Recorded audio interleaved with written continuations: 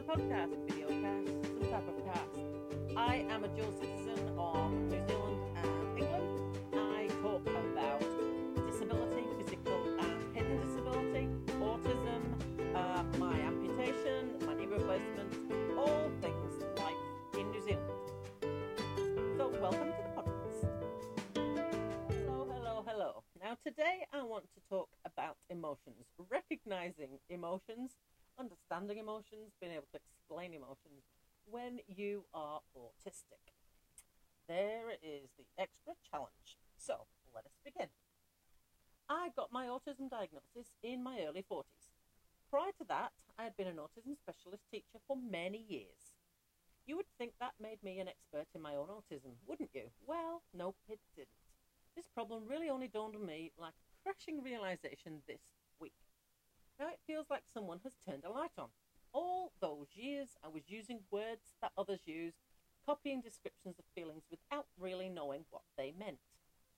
How in the heck did I reach the age of 50 without realizing this?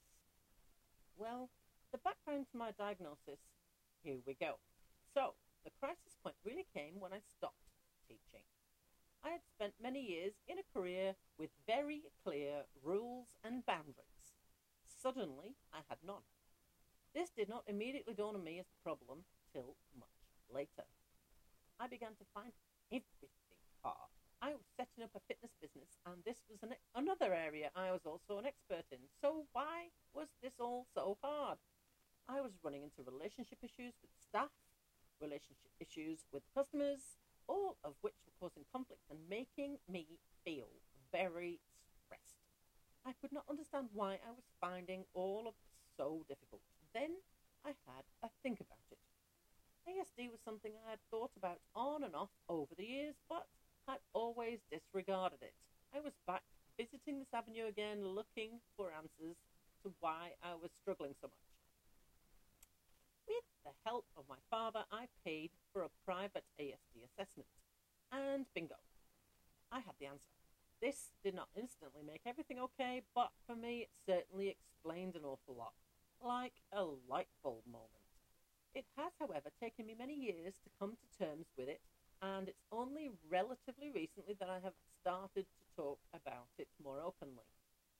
So what exactly did happen this week?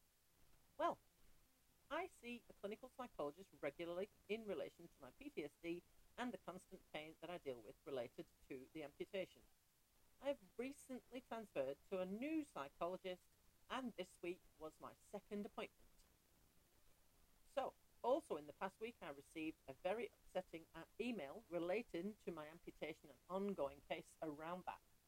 When I opened and read this email, the emotions I felt certainly were overwhelming, and I struggled to keep control. When the psychologist asked me about this, I became very upset. I recognised that the email could well have been a major trigger for my PTSD, but I had little more understanding of it than that. So I described it as a meltdown. A recognisable term I have heard others using. The psychologist asked me to describe how that felt for me. Here is where I really came to a brick wall. I just didn't know how to articulate that. I tried my best, and then they elaborated on it and described how other people have explained it. It was at that point that I realised that the reaction I had had was a full-blown PTSD trigger episode, or whatever you want to call it. Why is this a problem for autistic people? Well, you can see already why certain things could be missed. I have spent a significant part of my life simply thinking how I feel is just normal, but it certainly isn't. I can now see why so many autistic people would be diagnosed with depression, and that is a very well-known statistic. For me, emotions are very much black and white, so much like how I see the rest of the world in other aspects. Examples of emotions I understand are love and hate. I see those as polar opposites, and I struggle to understand and recognize anything in between. Fear, or being scared, sadness, happiness, and anger. I really struggle to recognize or understand any of the others. In fact, I had to ask Google for a list of emotions so I could understand and remember what they actually all were. Examples of an emotion I don't understand, well, this one comes up a lot. Anxiety. This is used a lot when talking about depression and PTSD, but I really don't understand what this emotion means and can't relate it to how I am feeling, although I expect I do have a significant amount of it. So then we come on to the subtleties of language. I get what the meaning of many of the other subtle variations of emotions actually are, but I much prefer to use the black and white descriptions. They make a lot more sense to me. Another term that is used a lot, is always trips me up, is tightness. This term I mean in relation to muscles when I ask clients to explain the issues they want me to treat, as a massage therapist. Now, for me, a muscle is sore or it isn't. That, quite simply, is the end of it. But customers often don't see it like that and describe muscles as tight. The word tight has a totally different meaning to me: stiff, difficult to move, and not necessarily sore. So it often feels like being a foreign student. I'm constantly translating the words others use into words that I actually have meaning to me in order to be able to understand the world around me.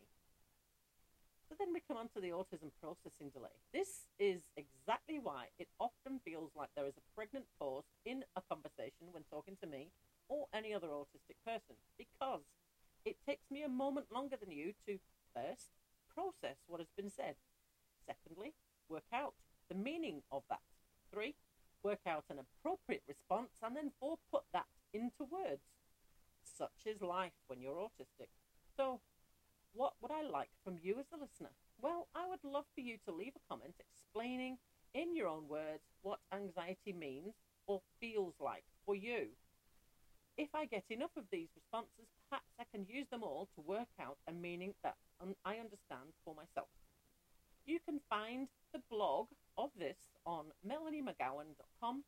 You can also find me on YouTube at Riding Footloose.